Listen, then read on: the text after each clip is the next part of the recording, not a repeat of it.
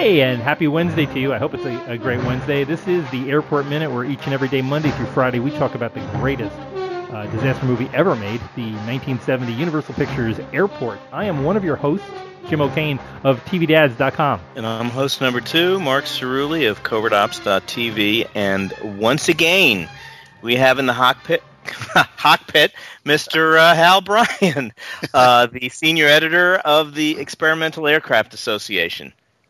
And I can assure you that I'm back by popular demand. Yes. Is that a safe assumption? The phone would not stop ringing. That's the way it went. They put everything on vibrate. It was fine. But here, so once again, we're back with Transglobal Airways and following them as they make their slow ascent out of Lincoln, heading for parts unknown. Well, they're trying to get to Rome, and I don't know if they're going to make it or not. But they're already they're not quite at altitude, but they're already serving food and things all out in the first class section. At least I was thinking this might be a little bit of a thing to do with the drinks carts and all that. But, well, it's funny. Although actually, in the previous minute they had just reached the cruising altitude, but clearly they'd been serving for a while. But in the glory days of first class, we were talking earlier, I think offline, about how we both came from airline families, and the glory days of first class, the drinks started as the second you sat down. Oh yeah, and those would come and go, and once in a while, traveling as a non-rev, like you said, non-revenue passenger, sometimes you end up in the last seat in coach, and sometimes the only seat available was up in first. So yeah, you always wore your tie. Yep, always had to wear a tie.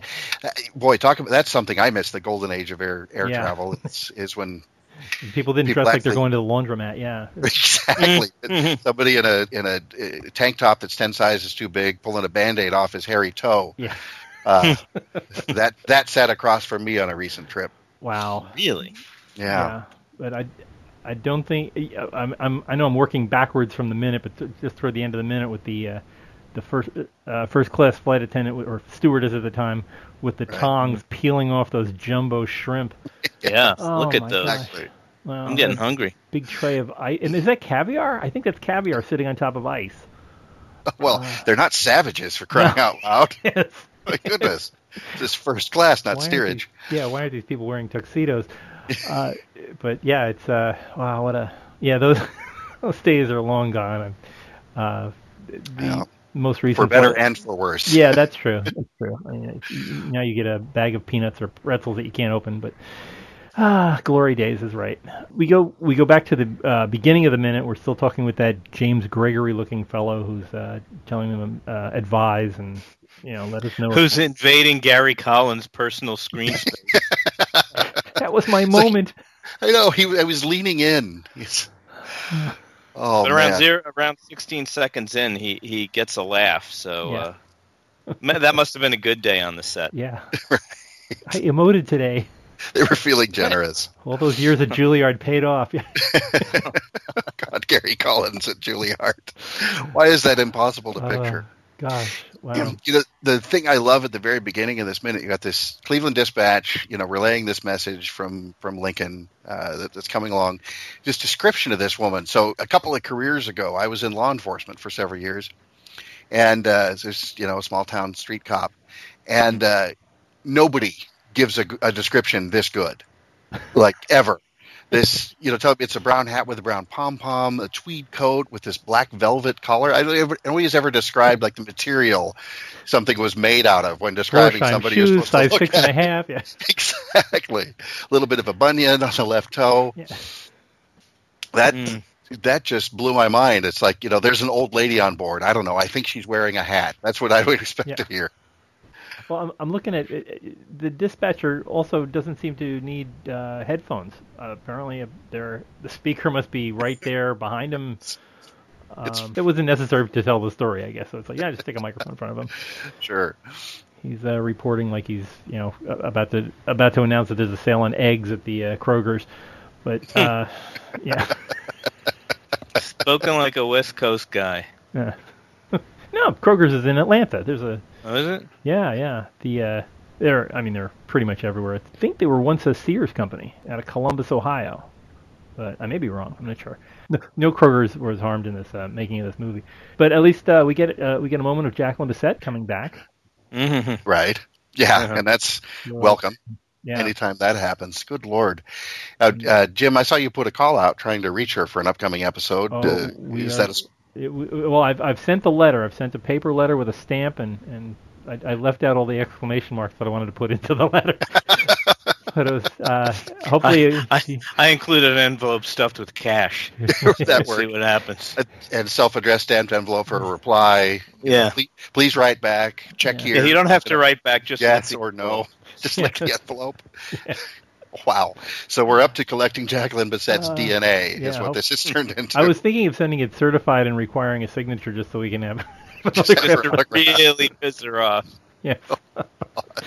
But I'm sure she's a good sport, and I'm sure she'll be happy to be on the show someday. Maybe before we finish the show. Before you run out of minutes. Yeah. I think she would merit her own minute. Oh, we'll put in. You could do episode 138 or whatever it ends up being. Yeah, exactly. You know, the FBI warning. We'll have her talk over that one. Right. Exactly. But she does a pretty good job in this. For people watching on to this later on, as this is the first time she's going to be reading a description of somebody. And if you look at the scene, she gets handed the clipboard at second 33. She reads it, and she's all done with it she hands it back to Dino at second 38. So in 4 seconds, she read the entire description. In a couple of minutes, we're going to have another call for another passenger. And please watch how long it takes her to read the same description link, because she's trying to find some business to do with that clipboard, and it just ain't working. That's fantastic. And she instantly knows that she's not in first class. And I love that. I've hardly checked tourist yet. No, nobody's wearing nobody's wearing a pom-pom back there, and won't be for the next 7.5 hours. Wow. Oh my gosh. Her hair's looking particularly orange in this episode too. It's I guess it was freshly sanforized. She does, and poor Gary Collins. There was this one moment in the sun where the oval disappeared. He laughed, and then she upstaged him. Was like, "Excuse me, this is my scene. Get in the background." Did she speak to him for a second? I think she's still whispering about the fellow in 21D. That's what I was going to ask. Isn't she delivering that? Is she delivering that to Collins, complaining about the guy who's complaining it's too hot? Yeah, Mr. Rathbone. So yeah, 21D. And the guy in 21D is Marcus Rathbone, the fellow that was complaining about the $2 bus ride, and we'll be having another complaint in the next couple of minutes about the quality of his nuts. That's right. And you guys sell the T-shirts. That's fantastic. Yes. I'm going to have to get one of those. Which actually we're going to have a reissue of that, because I think the timeline went out for the Marcus Rathbone Memorial. But we will be having lots of Rathbone moments on shirts to come. Anybody out there looking for some good swag for this thing, it's all out there on airportminute.com/shop. So you can pick up a shirt that everybody asks you, what's that all about? Because nobody under the age of, I'd say, 39 has seen this movie. Where are they? Now, I'm trying to figure out on the throttles. I do not know the controls on a 707 very well, but is that 3/4? I'm trying to figure out how far forward they've pushed those throttles. It's tough to tell from that angle. Sort of looking obliquely like that. Yeah. 3/4 sounds, certainly sounds reasonable, and again, sounds plausible. I just trying to figure out. I need to go and study the cockpit scenes even a little bit more closely. Just trying to figure out, okay, where exactly, how much instrument panel structure is there? We know in the right seat it's just cue cards for Dean Martin, but how much of the rest of it is there, because it all feels very tangible, even though you're sort of there in almost at the instrument panel looking back into the cockpit. Yeah. I mean, they've got that center tower there, which is, all the flaps and throttle controls. And I get the feeling there's something that they have, like all the, the magneto stuff, the electrical system above them. But I'm not sure. It looks like it's kind of taken away in the middle section. They do seem to. There is a scene where they're working the overhead controls. Oh, sure. I don't remember if it was in view or not. But surprisingly, well designed. I mean, these are all wild walls and stuff, but they still managed to show a lot of equipment. Right, and every glimpse you get of, you got Gary Collins back there with the whole flight engineers panel.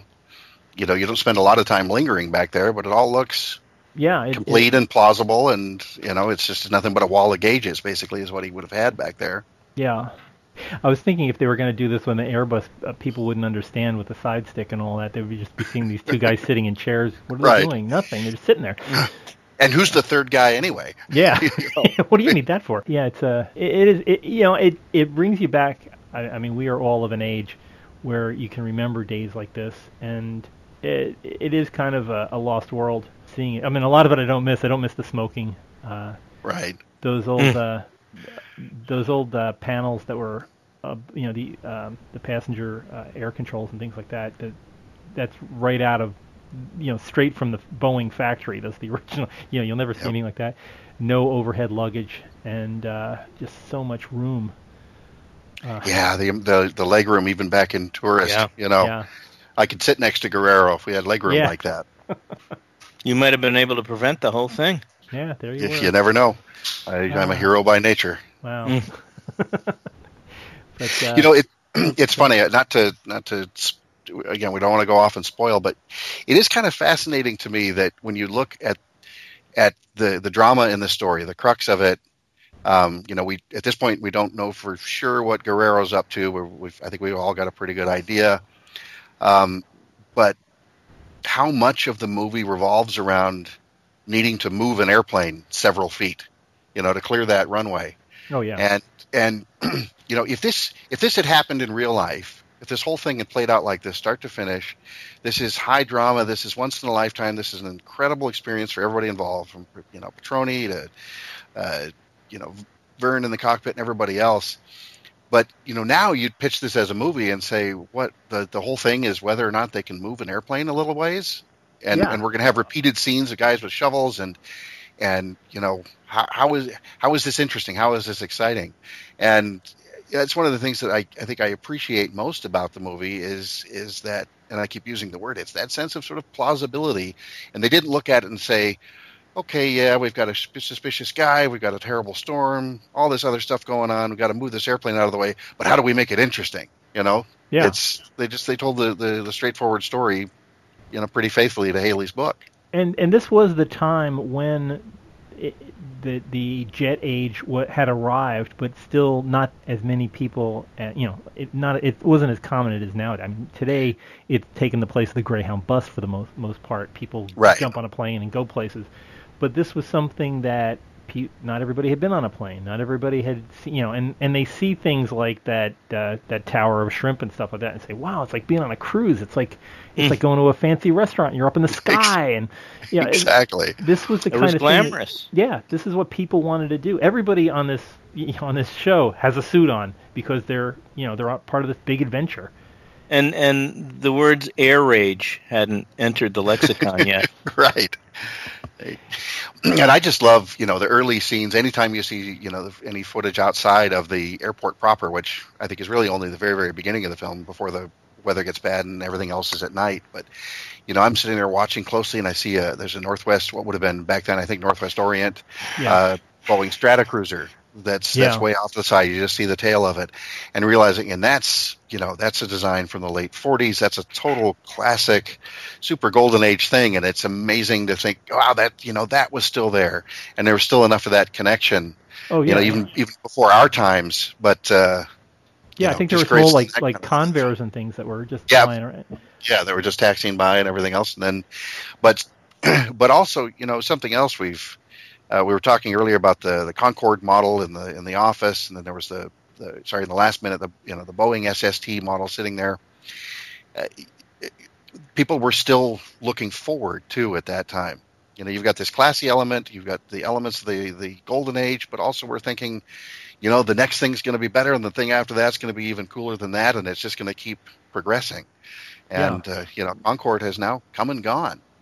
Which is a thing to wrap my head around. And you may never see it again. That's the other. Yeah, I feel so bad. I wanted, towards the end, I forget when it was the program was shut down, but we actually looked into flying, and you could fly one way and then fly back on a regular plane, but it was still like over $3,000 for a one-way trip. And well, there was quite a period where it was $10,000 or more to get on Concorde. Yeah, that's not adjusted for inflation. I had a standby on Concorde. I was flying. Our company flew British Airways, and I had a standby on Concorde, and I got bumped. There were three in front of me, and they got on, and I didn't. And I wound up first class on a BA flight, which was great, but it was like I could have been on the rocket. I wanted to.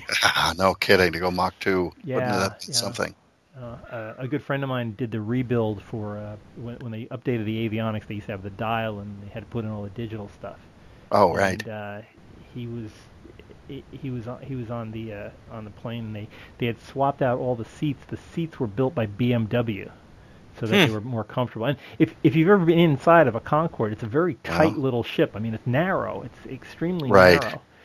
So they try to make the seats as comfortable as possible, because you're going to be even though it's only 3.5 hour flight, you're still going to be in a tight little seat. But the seats were just like like Barca loungers. They were just probably one of the most comfortable seats ever made for an aircraft. Well, and the whole thing was first class, nose to tail. Yeah. And I've been on board them, inside them a couple of times, and then in my previous life, I was out at Microsoft for many, many years. Worked for about 11 years on the Flight Simulator series, and we modeled Concorde in '99 and 2000 was when we released that one. So I did get to spend some time in the Concorde sim with their chief pilot. So it's closest I came, but just deep regrets there for not somehow ponying up the cash and just going for it. Did they ever discount it? Was it ever available cheaper than $3,000 a trip? I never heard of it getting really any cheaper than that, and even still, it was kind of a loss leader thing for them anyway. It was as I understand it anyway. So I can't say that I'm any expert on the economics of it, but I don't think they ever really got it down any cheaper. They just charged as much as they could get away with. Sure. Yeah, it was a prestige flight. I mean, it wasn't there to make money. It was more of a demonstration of between two countries managing to come up with this thing, and the fact that it was up in the air so long is just astonishing. Right. Great little ship. And you just wonder how would things be different if we didn't have the noise issues that we did here in the U.S. I guess TWA would have bought them. United was talking about them seriously. My dad was ready to throw his hat in the ring and fly a United Concords as soon as they got them. Everybody was ready. Everybody was about to do it. And they said, oh, but you can't go supersonic over the continental U.S. And that really, I don't know. It's not very PC, but I wouldn't mind hearing sonic booms now and again. Oh well, maybe someday we'll see. We'll see. Maybe they can come up with a corridor where people won't mind the sound. Right. But anyway, a great view of the past on this particular minute. I just you look at some of these scenes and you're back there, and you can feel what it was like back before the hell years. But at least hell years. But the other thing is that planes don't smell like tobacco anymore. That's the other. If anything good came out of this, it's just that the smell of this plane was just like going into a pipe factory. Absolutely. Have you guys seen the guy? It was USA Today just picked up the story a couple of days ago. Sorry, about a month ago, given when this episode airs. The guy who's got the first class section of the 747 recreated and does the Pan Am experience. I think it's out in LA. I heard that there was going to be something. I heard there was going to be something about that. I haven't actually seen the article though. He was gonna try and rebuild it with like the original piano lounge and stuff, right? Right. Yes. Apparently he's done it, and now you can pay for a flight to nowhere where you sit there in first class and get served by the stews and the flight attendants in the classic period uniforms and real Pan Am china, glassware, the whole thing. You can relive this whole experience. Wow. Oh wow. Part of me wants to go do that and just be the sweaty guy with the briefcase.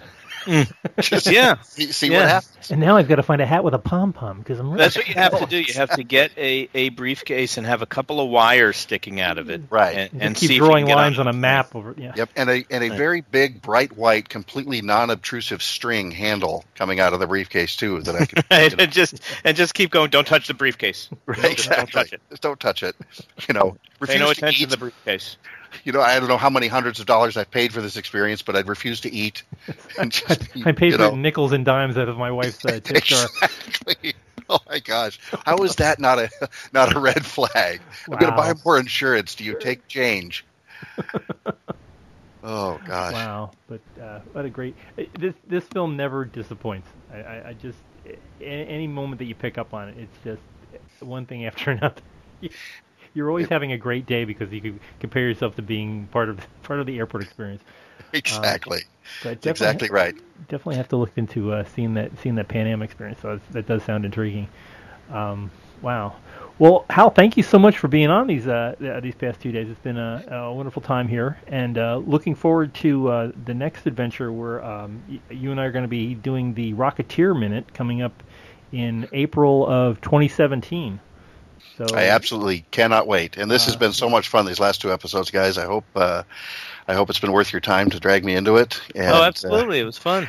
And Jim, if this has been an audition to co-host the Rocketeer Minute, I hope that's still on. You just announced it. You definitely passed the audition. Trust me. You are the kind of person that people will fight for as a guest, and we hope to have you back on the Airport Minute in the future. We're going to be doing airplane as well. We've been talking fantastic! About that, so we'll be adding airplane to the itinerary. Can we do airplane and 0 hour side by side? And then High and the Mighty somewhere and all that. Sure, throw that in. And I had completely forgotten, by the way, the opening of Airplane. That whole the whole discussion over the PA with about. Oh, the red, yeah, the pregnancy and stuff like that. Yes. That's Vern. And it's Vern. Oh my God, yeah, that's brilliant. That was their dialogue, wasn't it? Yeah. Word for word. Exactly. Oh man. So I'll sign you up anytime, guys. We'll be getting you in there, and we're also going to be doing Airport 75, so we can talk about chasing a 747 with a helicopter. Oh, jeez. Has Petroni been promoted to pilot by that point, or is he? Because his role keeps getting better as the movies go on. It's like maybe it's Concorde 79 when he's the experienced, seasoned veteran pilot. Yeah, when he's shooting with the flare pistol out the window. That's right. That's worth the whole movie. As we are all want to do. Yes. Wow. Well, join us in late 2023 when we start that's part of the airport experience. But please keep checking back with us at our great big website where we will be doing a lot of different series that you can follow at airportminute.com. You can also track with us on a couple of different social media. You can find us on Twitter at Airport Minute. You can also find us on Facebook at Airport Minute and the Airport Minute Commanders Club, where everybody gets together and chats about shrimp towers and buckets of caviar. So, and somewhere coffee and sandwiches with the crust cut off. But please join us out there where you can also leave us messages on any of those ventures. We do read each and every message you send us. We might not read it over the air simply because this is not an explicit language podcast. But please, we enjoy your feedback. If you would like to listen to our podcast, have it delivered daily to whatever mobile device you're listening to this on, you can get it through iTunes. Just go in and subscribe. Search for Airport Minute. If you could leave us a review there with as many stars as you can fit on the screen, that would help us because the more stars we get, the more people find out about this lovely show. So please join us here tomorrow when we will find out some more things about where Ada Quonsett could be hiding somewhere here. And we're also going to be talking about She's a minx. We're also going to be talking deeply about stale nuts, so stay tuned. But join us here tomorrow, Thursday, on the Airport Minute. Until then, good day. Bye-bye. Thanks, everybody. Nice going, sweetheart. Remind me to send a thank you note to Mr. Bowling.